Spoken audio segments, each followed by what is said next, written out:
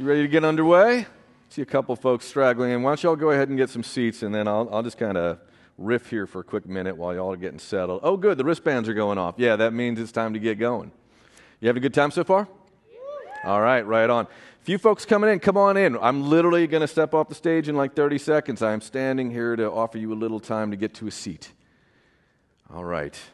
With that, I am incredibly grateful and excited that we have a number of the leading CEOs in our sector. They're going to be joining us on stage talking about the lessons that they have learned over the last couple of years. You certainly have yours, they have theirs. And one of the things I think that we all share in common is that if you lead an organization, I used to work for a guy named John Podesta at the Center for American Progress, and he told this amazing story, and if Daniela's in the room, she can verify this is true. John used to always say, before he started Center for American Progress, he was the chief of staff to the President of the United States, Bill Clinton at the time. And he used to always say he had this really interesting experience in that job.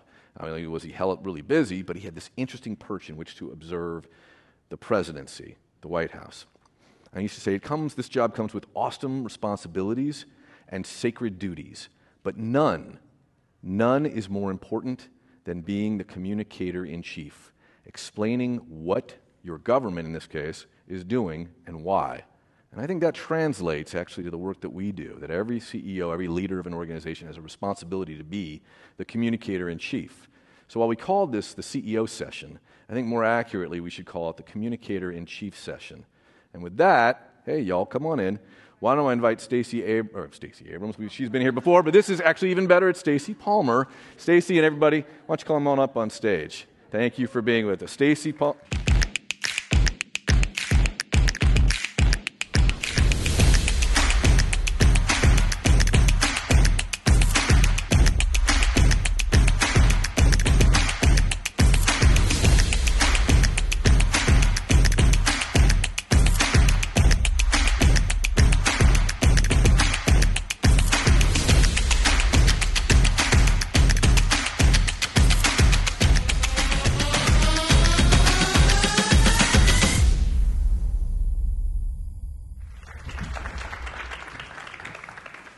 How exciting to see real people. Oh, I'm thrilled to be here, and I'm thrilled to see all of you. Welcome to what is going to be an amazing conversation.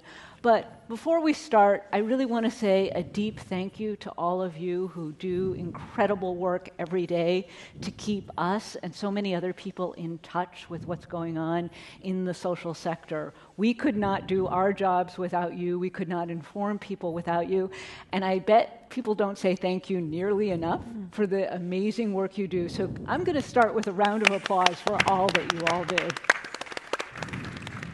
And I'm delighted today to welcome many people who are on the live stream at the Chronicle of Philanthropy's website. So we have a big audience here that gets to hear an amazing group of people talking about things candidly. I think one of the reasons these folks were chosen is that they speak their mind really well. I don't think I can say that of every foundation executive I've ever met or interviewed, but these folks will tell you both what's on their minds, and also we'll talk a little bit about what you can all do better. So I'm thrilled to do this. I'd like them to introduce themselves. I'm going to ask them two questions. One, what is the thing about your foundation that we don't know, but we should? And also, tell me a little bit about what you did before you came to the foundation, because none of you grew up in the president's office, and most of you didn't start really at a foundation, and I think that's what makes you distinctive in the leadership that you provide. So Carmen, can I speak with you first? Sure. Hi, everybody. Hi. Happy afternoon. I love catching people after lunch, pumping you up. My name is Carmen Rojas, and I'm the president and CEO of Marguerite Casey Foundation here in Seattle. We're really focused on investing in leaders, initiatives, and scholars who are shifting the balance of power in society to those folks who've long been excluded from having it. Question number one is, what did I do before? Oh, one thing about my foundation. You can do them in either order. Yeah. The thing that I'm really excited about right now that we're doing at Marguerite Casey Foundation that Vu mentioned during the panel is our investment work. So it's I think oftentimes we are stuck talking about the 5% of our resources, when in reality, the vast majority of philanthropic organizations have 95% of their resources invested in a market that's actively working against the communities we purport to serve. And so on when I stepped in, we did a lot of work on not only our investment policy statement, which is essentially the governing document of our investment work, but I actually just dug in and asked a bunch of critical questions. So started offering some of our frontline racial justice organizing groups that we do grant making to proxy votes for those companies that we're shareholders of. Started imagining what it would look like for us to use our endowment capital to build a pipeline of diverse managers, but to think about diversity as a step one and think about diversity and impact as step 1 and 2 as two necessary things, not wanting only to invest in people of color managers, but wanting to invest in folks who are from communities and coming up with solutions to make people's lives better. So that's the thing that is front of mind for me. My first job was at Hot Dog on a Stick. I want to start there. I think service work is important. I think working people in this country make everything happen, so I'll start there. My non-traditional background, I have a doctorate in city and regional planning, and I am an academic by training where I studied social movements, mostly in Latin America, and I think that really positioned me to think about a number of questions that philanthropy is currently asking itself. One, what is the nature of social movements? Are nonprofit social movements? What is the relationship between philanthropy, donors, and social movements? And what are the ways that we can actually move and support leaders on the front lines of communities to shift power in our country and in countries across the world? Great. William? Thank you. Good afternoon, everybody. I'm William Bell, and I'm the president and CEO of Casey Family Programs. And I guess I would just start, in terms of Casey, and what I'd like you to know is that over the last 56 years, that Casey Family Programs has been invested in trying to increase levels of equity and equality for children and families across this country. And that's equity and equality in opportunity, because as much as people might want to suggest that it is so, not every child in every zip code in every community has the same level of opportunity to succeed. Let alone, they have capacity, but they don't have opportunity. We focused on improving and increasing equity in globally competitive education. I was in a conversation with someone last night who was describing the lack of workers in business today. And he kept making statements that was suggesting that the people who were being left out of the workforce were being left out because of themselves. And so I raised a question about the large number of people who've been incarcerated who are looking for work, but as soon as they check the box that says, I was formerly incarcerated, the door is closed. And he still wanted that to be focused on the people needed to find a way to stop committing crimes. And if they could stop committing crimes, then maybe business owners would be willing to accept them. But I, again, raise the question, what about the person who's been incarcerated for the last 14 years in a federal prison who has been forced to work every single day of that 14-year period, getting paid 23 cents to $1 an hour, with 50% of that being put aside to pay the government for what that person owes the government? They showed up for work every day. They worked well. They created the products that many organizations purchase from the federal government. And yet, when they show up, they can't use that work track record on their resume. When they show up for a job, they can't get a recommendation from that organization that they worked in for 14 years to say, this is a high-quality worker. And so for us, the challenge is, how do we shift the balance in the way that people treat other people, whoever you decide is an other person in this country? And we've also focused on the insufficiency of income. A lot of folks talk about poverty and the poor, but our challenge is not poverty and the poor, which sounds like a character trait. Our situation is that people don't have sufficient income to pay for their needs. And we also have focused on how do we improve the conditions in the neighborhoods where children and families live. Because there are infrastructure challenges that exist in certain communities that do not exist in others.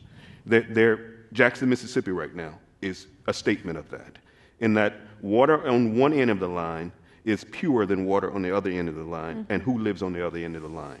And so that's what I'd like for you to know about Casey Family Programs and about me. A lot of different levels. I was born and raised in the Mississippi Delta in the late 50s and early 60s on a plantation. Not sharecropping, but tenant relationship. You could live in the house as long as there was somebody in your family who could work the land, and you never really made any money. I moved to New York in my early 20s and worked in the not-for-profit sector for about 10 years, and then I worked in government for about 10 years, and then I came to Seattle to work with Casey Family Programs. Good to meet you all. Good afternoon. Carol. So good afternoon, everybody. And I'm Carol Stern. I'm the executive director of the Walton Family Foundation. And I was trying to think about the before question. So I started my career similarly as a waitress and a baker in a restaurant, got me through college and graduate school, and got my degree in a very lucrative field of studio art. And when the Metropolitan was not ready for me, I then went back to graduate school and did my master's and my doctorate in college student personnel administration and spent 10 years in academia. But I am the child of a Holocaust survivor. I grew up in a home where if you weren't part of the solution, you were the problem, not part of the problem. And so my mother put a sign in your hand and had you out in the street, raising your voice, marching on everything, from as soon as you were strong enough to hold that sign. And so I was heavily involved in civil rights my entire life, and I left academia to work for the Anti-Defamation League and created what is called the A World of Difference Institute, which is today the largest and most far-reaching anti-bias curriculum in the world. We've got somewhere in the neighborhood of 450,000 teachers using it at the moment. And stayed there, left ADL, went to become the CEO of UNICEF. I did UNICEF US, was there for 12 years, and now I get the privilege to run the Walton Family Foundation. So I've had kind of several careers. And the Walton Family Foundation, what attracted me to the foundation and what I think you don't know about us is that we are real believers, not only in providing access to opportunity, which is clearly, the definition of who we are, and access not just for communities but for individuals, but we are also real believers in being focused on our issues and not on the party line, and not being afraid to use our voice, and also not being stuck in one side or the other. We're hard at work right now trying to redefine collaboration, which I hope we'll get a chance to talk about. But we had a week sometime this past year, maybe a little over a year ago, in which we were called out publicly twice in 1 week, once for being too far to the right and once for being too far to the left. And I looked at that and thought, this is great. Because if both sides see us as the other side, we're doing something right. We really are being open to hearing voices we do not agree with, because that's what's going to move us forward. And I think that's the most exciting thing happening at our foundation right now, is that we are committed to looking, to listening, to learning, and then together to leading. So it's been quite a couple years since we were all here in person. You've all had to lead through this. You've probably thought a lot about how philanthropy does its work in a whole new way, with new challenges. And if you could capture a couple of the key points that either has reinforced your view of what philanthropy should do or shifted it around, can you talk a little bit about that? And then we'll talk about how that affects your communication strategy. Who wants to start? William? Yeah. So I would say that what's been reinforced for us during the last 2.5 years is the belief that no group, no organization, no sector can actually fix the issues that are facing this country by themselves. And that, when I think about collaboration, I've always described it as collaboration is an unnatural act between non-consenting adults. Because we don't collaborate well. We lead, but we don't necessarily find a way to share and to accept difference when it comes from somebody else's mouth. And to hear when people question why we are moving in a certain way, why we're doing certain things, and try to look for an answer together. Because the end result is probably going to be better than what we would have come up alone. And so what we've done is to really go deeper on the belief that there are 5 sectors in any community. That's the government sector, the business sector, the philanthropic sector, the nonprofit sector, which we include faith-based and civic organizations there, and then the sector of the people.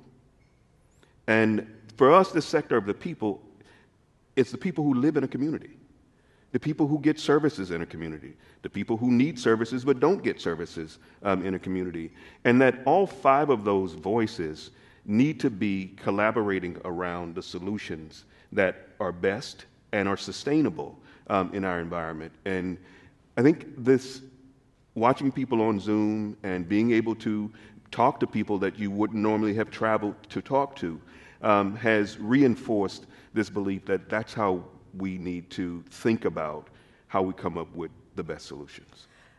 I would echo what you just said. I think what COVID showed us was that no one sector alone could solve the problem. And I think it presented a really interesting challenge to philanthropy because we're nimble. We can move quicker than government can work, and we can get dollars out the door when there's an emergency in a way that others can't, that can enable the other 4 sectors. Right. And I love the way you defined the 5th sector.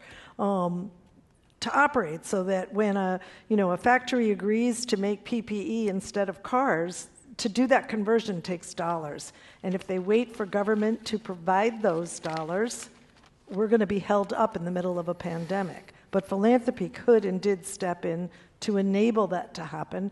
Government then was able to create that distribution system. Nonprofits then were actually a mechanism that was that distribution system, and the people kept the demand up that made it all happen. So it takes that intersection, and I know I saw that time and again, especially at UNICEF, that when we were trying to solve big problems, it took the intersectionality to make it happen. I said earlier we're trying to redefine collaboration, and I define it a little differently, but in my 65 years of life, collaboration has always been about finding those with common ground and then coming to the table to work together. And I don't think that's gotten us very far because we're just talking to like-minded people, right. And it has further driven that divide. And simultaneous to that divide being driven by that, we've been teaching leadership, which is great, but we forgot about teaching fellowship. And so every one of us wants our kid in the classroom to be the one at the front of the room, and we give no value to those who really value being part of the team that makes it happen. And so we've got to bring fellowship back, and we've got to redefine collaboration. So we're not talking about common ground. We're talking about common solutions. Let's come together with the people we don't agree with and look for the common solutions. Carmen? A couple things. So I started June 2020, as you know, and a couple of things. One, I think philanthropy was so ill-equipped to respond to a telling triple crisis, right? We had the crisis of COVID, we had the racial reckoning that happened that summer, and then a subsequent economic crisis, right? And the rise, as we heard in the last panel, of fascism, right? We saw it take hard root in our communities and across our country. And I actually have been surprised at how ill-equipped we've been one, to name the winners of all of these things, right? That like when a private sector company that could create PPE is waiting for subsidy to create PPE that would save people's lives, that would use philanthropic dollars to do it, as opposed to doing it because it saves people's lives, we have a problem. Like we have a problem in our economy, we have a problem in our democracy. I think with the racial reckoning, we saw every single philanthropic institution, donor, corporation, public sector leader step out into the world and say that Black lives matter. And we have seen 2.5 years later that there's a gap, and that gap looks twofold. One, we haven't seen the movement of actual dollars to Black leaders in Black communities, and Jackson, Mississippi is a critical example of that. Two, is that when people took to the streets that summer, Stacey, it wasn't because there was a demand for Black coders or Black entrepreneurs or Black teachers. It was because police were killing Black people. And we saw a huge gap in the ways in which we as philanthropy were able to grapple with an institution that had targeted the Black community forever. Communities of color forever, poor communities forever, and to actually name the police as an actual beneficiary of this racial subjugation. And so I was surprised at that. I love this fellowship. I think it's such a powerful framing. And I'll say for me, stepping into this job at that moment, I'll be very transparent. I felt ill-equipped to manage leadership and fellowship. That the durability of our ideas weren't matching the durability of our institutions. So people are very quick to go onto social media and do a call out. People are very quick to name a problem.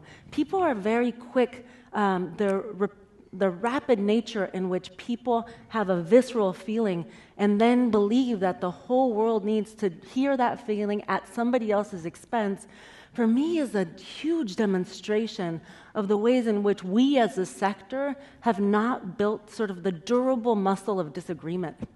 That like the three of us are very different people, the four of us are fundamentally very different people. And I think that the thing that we need to start to practice as we move into what I believe is going to be a very hard national moment, as we heard from the last two speakers, a very, very hard national moment, it's starting to build a durable muscle around disagreement so that we can find the places where we can work together, the places that we can fight with each other, the places where we can move along, and then there might be places where we may have to separate, where we are going to disagree with each other fundamentally. And I think that as a sector, we are so nervous and polite about and don't want to have those hard conversations. And frankly, those fora don't exist for us. Those like grappling fora, the fighting fora, and everything feels deeply personal and disconnected from the future that we want. I think you raised so many great points, all of you did, in that. How did you think about what your role then was as an external communicator? And I want to come to internal next because that's really vital too. But did all of these changes and that feeling of, wait a minute, are we even up to this challenge? How did that change or influence what you thought about as you thought about communicating through the pandemic, the racial reckoning, all the things that were happening? Who wants to start? I think the first step back that I tried to do, and I don't know if I was, some of my team is here, they'll have to tell you if I was any good at it, but was to recognize I didn't have the answers and to acknowledge that. You know, to have the humility to say, we're going to try some things. They may not work. You know, and clearly we did put our staff and our internal first before we went external. You know, it really was about, and I also had started just before the pandemic and had not even personally met the entire staff because we're in several offices before we went out on, you know, when we closed our offices for the pandemic. So it was a get to know them at the same time. It was really an interesting couple of years. But I think that was step one, though, was to say, we're going to try some things. And then step two was to recognize there's substantive knowledge. You know, you mentioned dollars haven't gotten where they needed to go, and I don't think you'll get any argument on this stage about that. But at the same time, dollars were committed without a plan. There were these big proclamations, but no plan, no strategy. And We don't work that way normally. That's not what any of us do. And there needs to be a strategy. There needs to be some planning, and there is substantive knowledge. When we sat back and said, are we going to create, for example, right after the murder of George Floyd, are we going to pivot and become a social justice foundation? And I looked at my team, and again, I spent 18 years in civil rights work, and I thought, you don't have that expertise. We're not a staff of civil rights activists. We're not a staff of attorneys. We're not a staff of social justice. So if we're going to pivot, we're going to have to hire to do that. And there are others who could do that we could support. But we could use the work we do, and we are experts at, to move that needle. And so how do I take our K-12 program and put a social justice lens on it and use it to move the needle? How do I take an environment program and make sure that the tribe's voices are getting heard, not just the more powerful voice along a particular river? How do I take a home region and make sure all of the marginalized communities are at the table and have a microphone in front of them? Those are things we can do, and we can do a better job. So we put kind of a DEIB lens, if you will, on the work we were already doing. And then we also took 15 of our staff, from a clerical support professional to a senior exec, and we put them through the Cornell DEIB certificate program, which is an extensive course program. So we would at least begin to garner some of that substantive knowledge across the organization.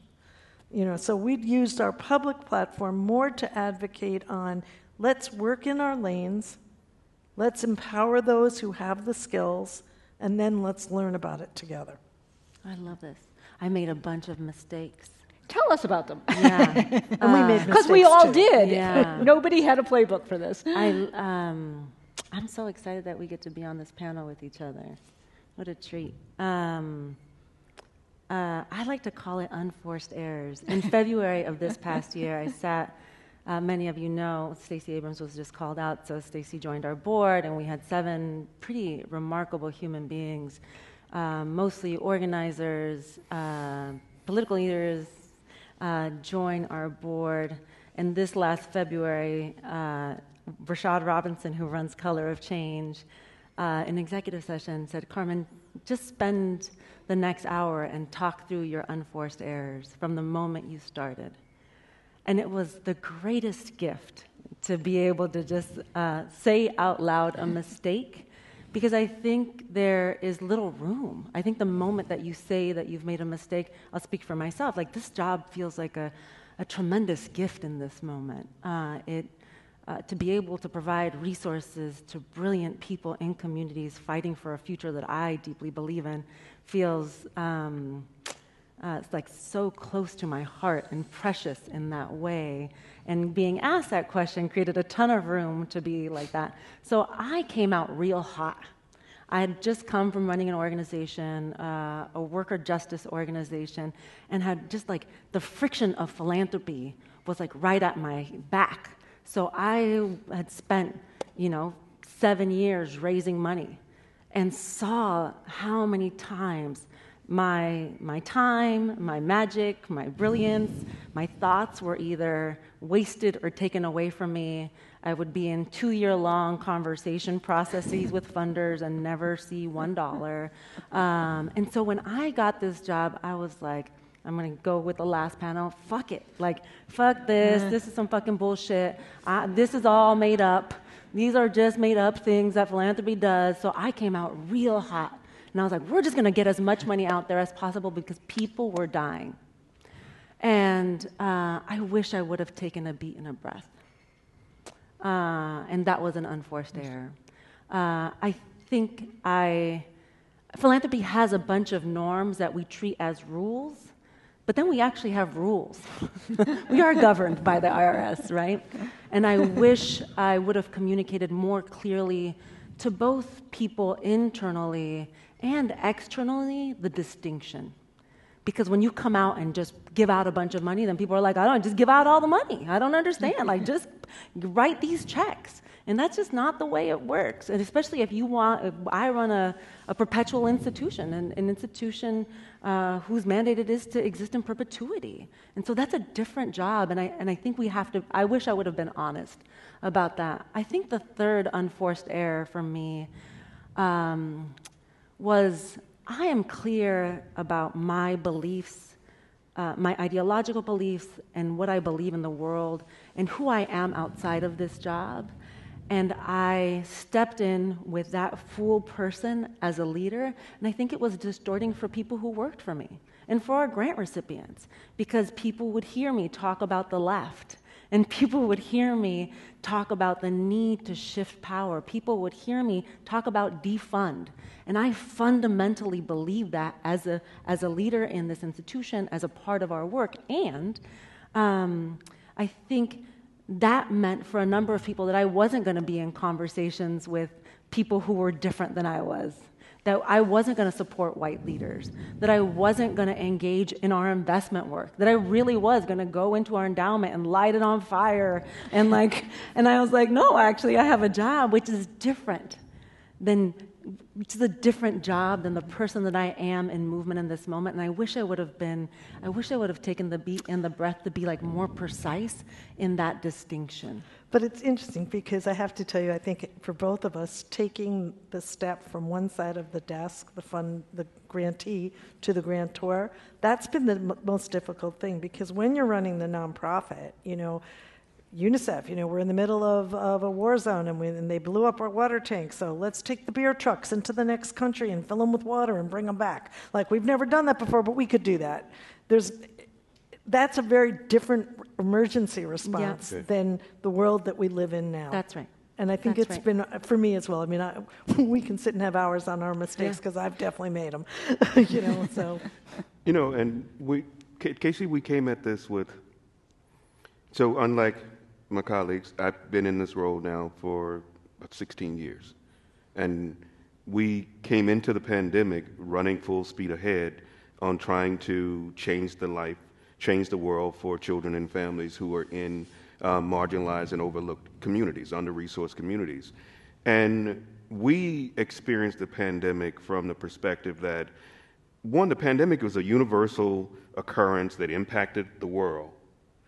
But when you look at what happened here in the U.S., because of the lack of a plan before the pandemic, because of the unwillingness to acknowledge the history of trauma that has been imposed on children and families in this country by the government, that the boarding schools with Native American children, the enslaved people and their descendants, and the fact that redlining pushed black people into what was then called the ghettos, and that this country is yet to acknowledge what it has done, and therefore it cannot plan for solutions because it is not willing to admit what it has to solve.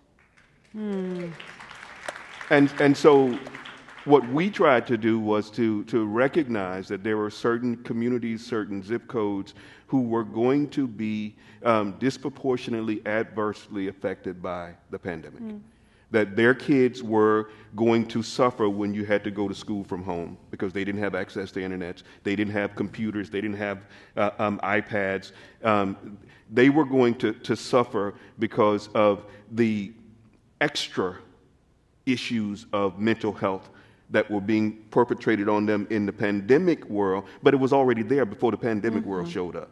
And that we needed to figure out, how do we, in this crisis moment, use some of our resources, and we're slightly different as well. We're an operating foundation, not a grant-making foundation. And so our answer to the IRS is, we have this many people working for us, we spend this much money to help get certain things done.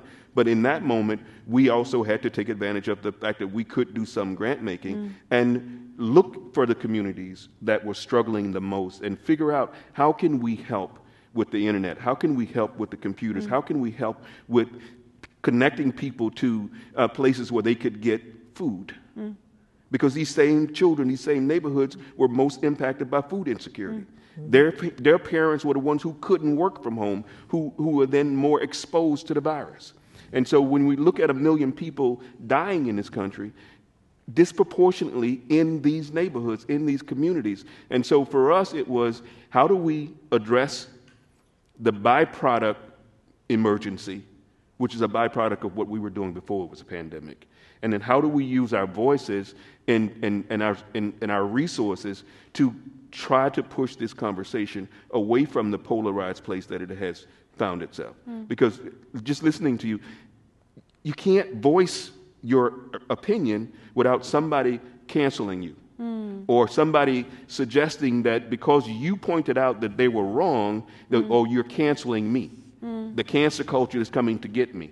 When what we're really trying to do is have a conversation about how poorly certain people in this country are living and what the conditions are that we are allowing their children to live in, but we would never let our children live in those same conditions. And until we're willing to face that as a nation, not suggesting that it is those people's problem because they can't pull themselves up by their bootstraps. They don't have boots.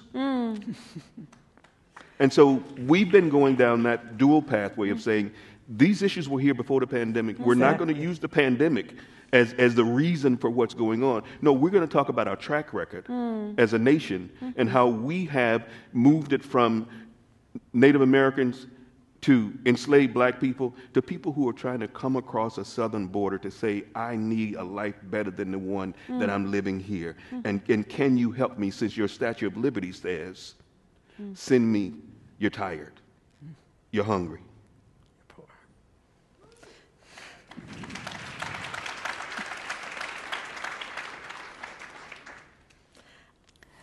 I think the other side of what philanthropy did, which was exciting in this moment, was I think we all agree there was a spotlight. There was an opportunity in the middle of hell, because we all agree these problems were there. The pandemic didn't create these problems, but there was an opportunity then of some federal funds that became available. But as we all experienced, those who most needed those funds had no way to access those funds. So one of the things that we are actually piloting right now in Arkansas, we have created kind of one-stop shopping for federal funds for NGOs. So you're a small nonprofit and you don't have a grant writer, you don't know how to fill out a federal form, you don't understand the IRS reporting you're going to have to do if you take these dollars, and you don't even know if you're eligible. And we now have created offices where you can walk in and say, here's who we are, what are we eligible for? And then we will help you identify that, and then we will help you fill out the application for it, and we will make sure you understand what the obligations are if you take those funds, so that that small NGO that is probably being most effective in the community right now has the ability to survive through the problem. Sean mentioned the idea when we came on stage of a communicator-in-chief, and I'm curious how that even strikes you in your roles and whether you think of yourselves that way. And also, what do you do, all of the things we were just talking about, to empower your staff, your grantees, to talk about these things too? How do you use your influence to make sure that what we're talking about here doesn't stay in just this kind of a room, but really gets out to the world? Whether we like it or not, as leaders of these institutions, we are the mouthpiece of these institutions, right? And so I feel like for us and our staff, we've just spent a lot of time, especially as a leadership team that is experientially diverse, role diverse, racially diverse. We've been actually grappling with what it means for us to get truly clear about this inside-outside value, understanding that we have values, we have a set of values as an organization, a mission as an organization, and that this is employment that allows us to live a full life outside of this job. And how do we find the points of connection there? And it hasn't always been easy. I feel like the jam-up points are always around disagreement, or like the places, I don't think that we have a durable practice of disagreement. I don't think that there are many spaces where you can say, oh, I did this thing around art, but and I'd be like, oh, I actually have a problem with that. Let me tell you what my problem is. That is always seen as so tense and so expensive, right? But I think as leaders in philanthropy, it's our job to model what it looks like to have principled disagreement with each other so our staff and so our grantees can do it. I think in terms of the platform, the brand is strong at Marguerite Casey Foundation. So we have been doing everything from hosting monthly book clubs where we bring scholars and organizers who are writing what we think are some of the most important pieces of research, of scholarship, and sharing it with our community here in the Puget Sound. We host these conversations in partnership with our grant recipients. So the last book club we did, we were really excited to host it with Maurice Mitchell from Working Families Party and Olufemi Taiwo, who wrote Elite Capture. And it was an amazing conversation about the ways in which race is an amazing point of departure to think about equity, but it's insufficient. We have to think about all of the other things and the traps of race in and of itself as a point of departure being the only thing. And so trying to find ways that we can create bubbles of oxygen in this moment for leaders to share ideas about the future and start to plant the seeds of the world that we want as possible. We have, I don't shy away from using my voice and from being outspoken, but one of the things that we've done intentionally is to think about our internal folks as I'm a leader of leaders. And so we've intentionally found avenues so that those who work for us all the way down the line have the opportunity to use their voices. We've also worked with the children and families that we serve, and we have created opportunities for them to speak in front of Congress.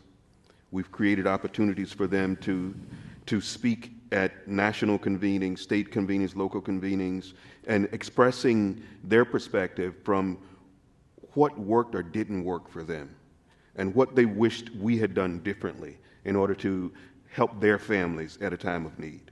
And I remember one young man in front of members of Congress when they were talking about prevention versus foster care.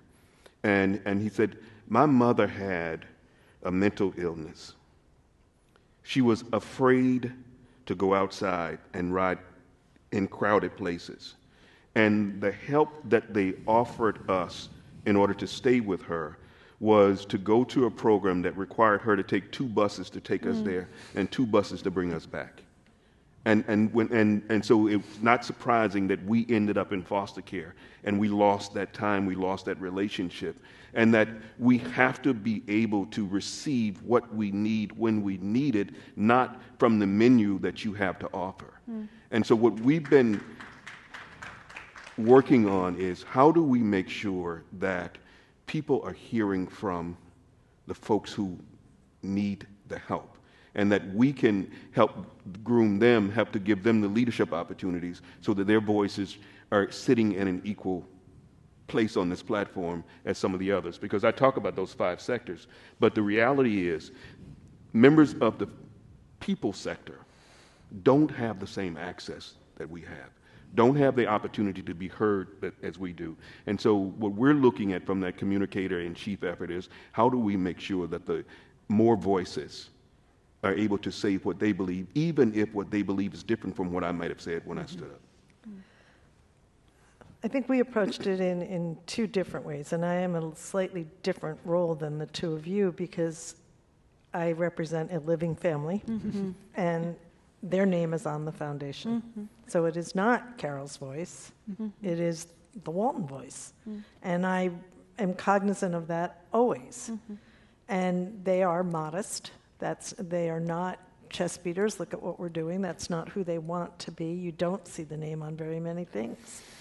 But the work necessitates our having a voice. And so we have really spent a better part of the past year and a half redefining that narrative and thinking about our voice for the purposes of advocacy. How does the work speak? And it's been a really interesting exercise. On the other side of the table is the question you posed, Stacy, of how do we make sure that all the voices are being heard. We do have powerful brands. We can move a chair to the table. And we need to bring the chair with us. Yeah. And it's not sufficient to just have a chair. There has to be a microphone there. And so oftentimes it means, yeah, maybe we are the chief spokesperson, but it means taking that microphone and saying, you know what, Carol doesn't need to speak today. Let me give my spot to one of my grantees who can tell the story of what it really means to be in this community, what it really means to be that child, or tell that story, and making sure we use the power of our brands to empower their brand. And then the last thing that I would say on voice is, I do think philanthropy sits at this very interesting space. You know, we rest on the shoulders of those who come before us. We are legacy entities. But our purpose is the world we're going to leave behind. And very often, we are pejorative in our approach to that. And so recognizing that we're building this world for the next generation to inherit, we need to talk to them. Not make assumptions. You know, my years at UNICEF, I worked in 45 countries. I can't tell you how often we make assumptions about what a particular community needs and how wrong we are. And so we have been surveying and talking to Gen Z. If we're building Gen Z's future, Gen Z needs to be part of building it. And we have learned some really interesting facts. You know, walking in, I expected pessimism. We found optimism. We asked about the American dream. You know, I'm 65, so I grew up in the days of the American dream. And, you know, this country's going to enable me to grow up and be anything I want to be, even though I was a girl. Okay, that's a whole sidebar. But we believed that. And I did not know what Gen Z thought about an American dream. So it was clear that Gen Z has lost. We did national surveying, and it is clear that they have lost faith in institutions. So they don't believe the country is going to enable them to achieve the American dream, but they still believe the American dream is achievable. They just believe they are going to grab it and make it themselves. And that's an exciting opportunity to all of us in philanthropy then. If they're going to grab it, you know, we've watched philanthropy going from putting the food in the mouth of a child to teaching the child to fish. We've all heard that, you know, saying, so he or she can catch their own food. Well, you know, it's time for some new fishing rods. And it's time for new tools. And that's a very different approach to the roles that we've played traditionally.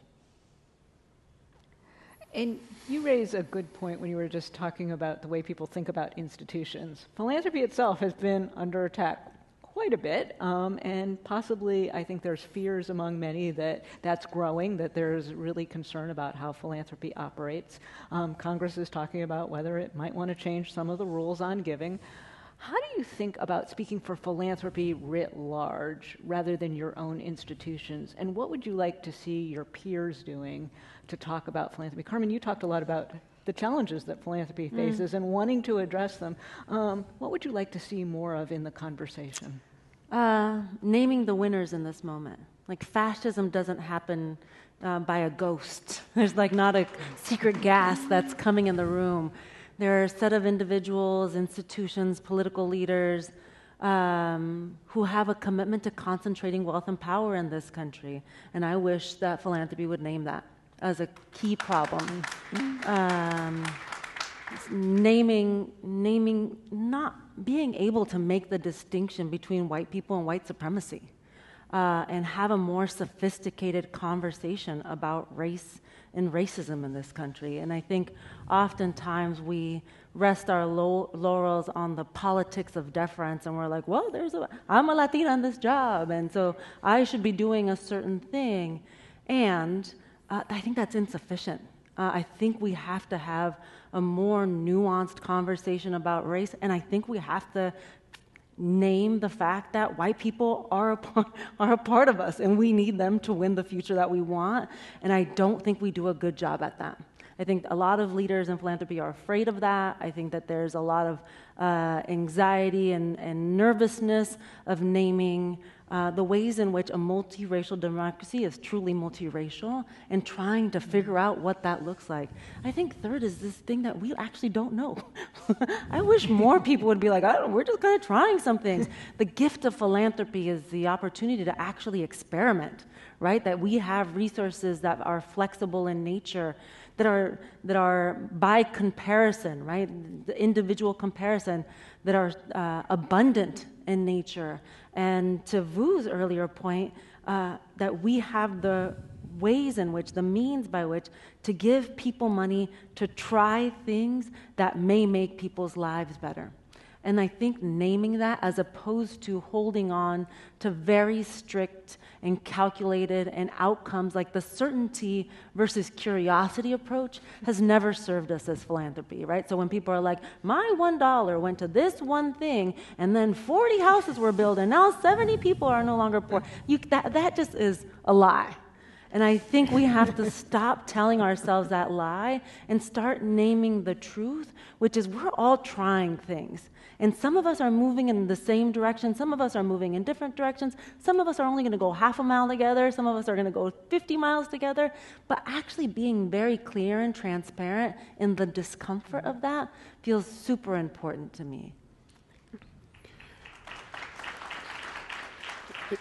You know, part of what we have tried to do is to use data and facts about our history to connect the dots from our past to our present. And many folks don't know how long some people in government have been trying to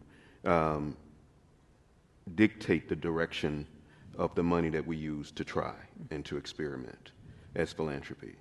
When President Reagan first came in his first year in office, one of the first things that he did was to sign an executive order and put together a committee to bring him recommendations for ways by which he could reduce the amount of government spending on social issues and encourage the use of philanthropic dollars to cover that gap. Mm-hmm. And others since that time period have tried to find ways to not use government dollars, but use philanthropic dollars to pay for things that are the government's responsibility. It's all of our responsibility, mm-hmm. but it is clearly part of the government's responsibility.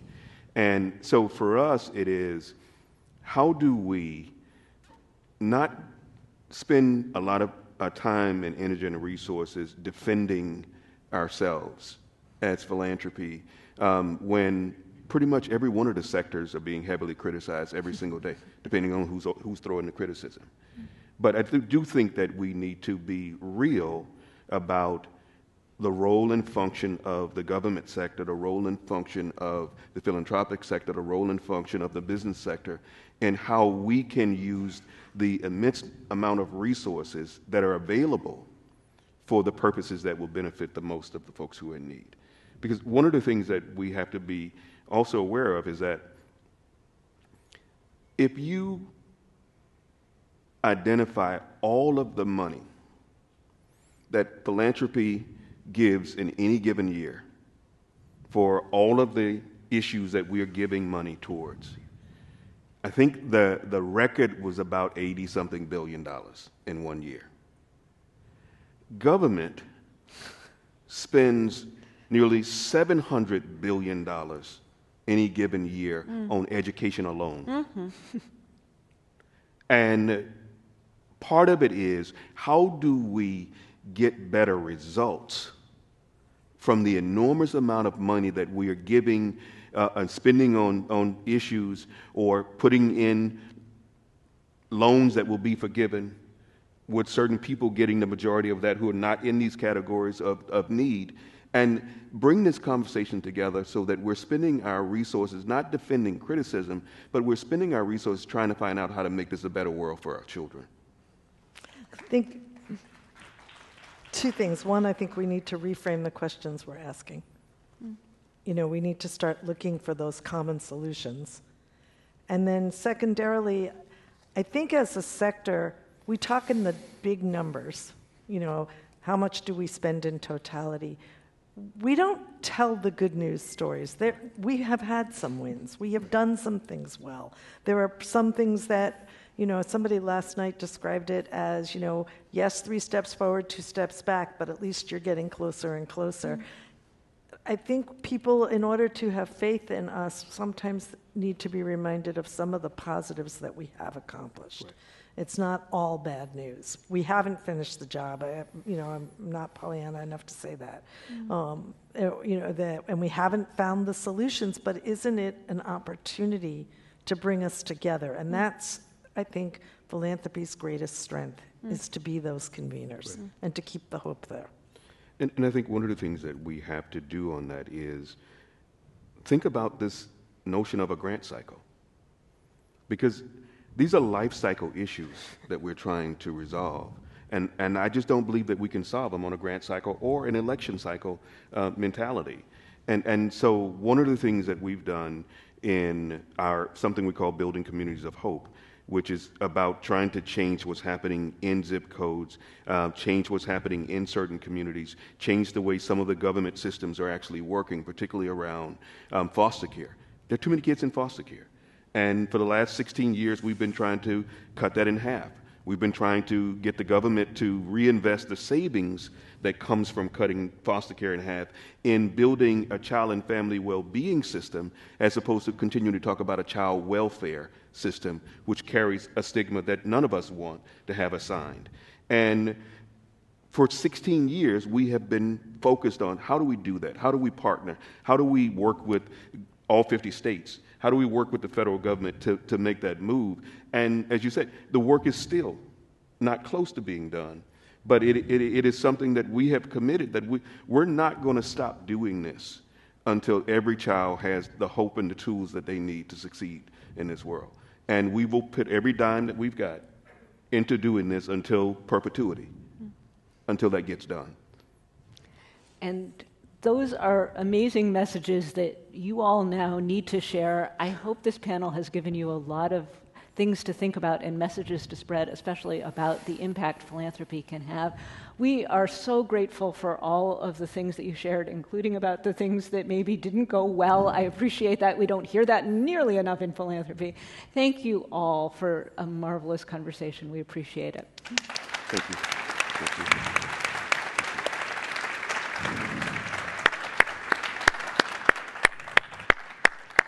Thank you very much. That was awesome. Are we hugging? Are we shaking? Okay, here we go. Hey, bud, thank you. Thanks. You coming in for one? Thank you. Georgia. Hey. All right, everybody. Quick check-in. Everybody feeling okay? Any burning questions out there? No, I don't know if the Mariners are going to win tonight. I'm hoping for Dr. Bell's sake that the Yankees do.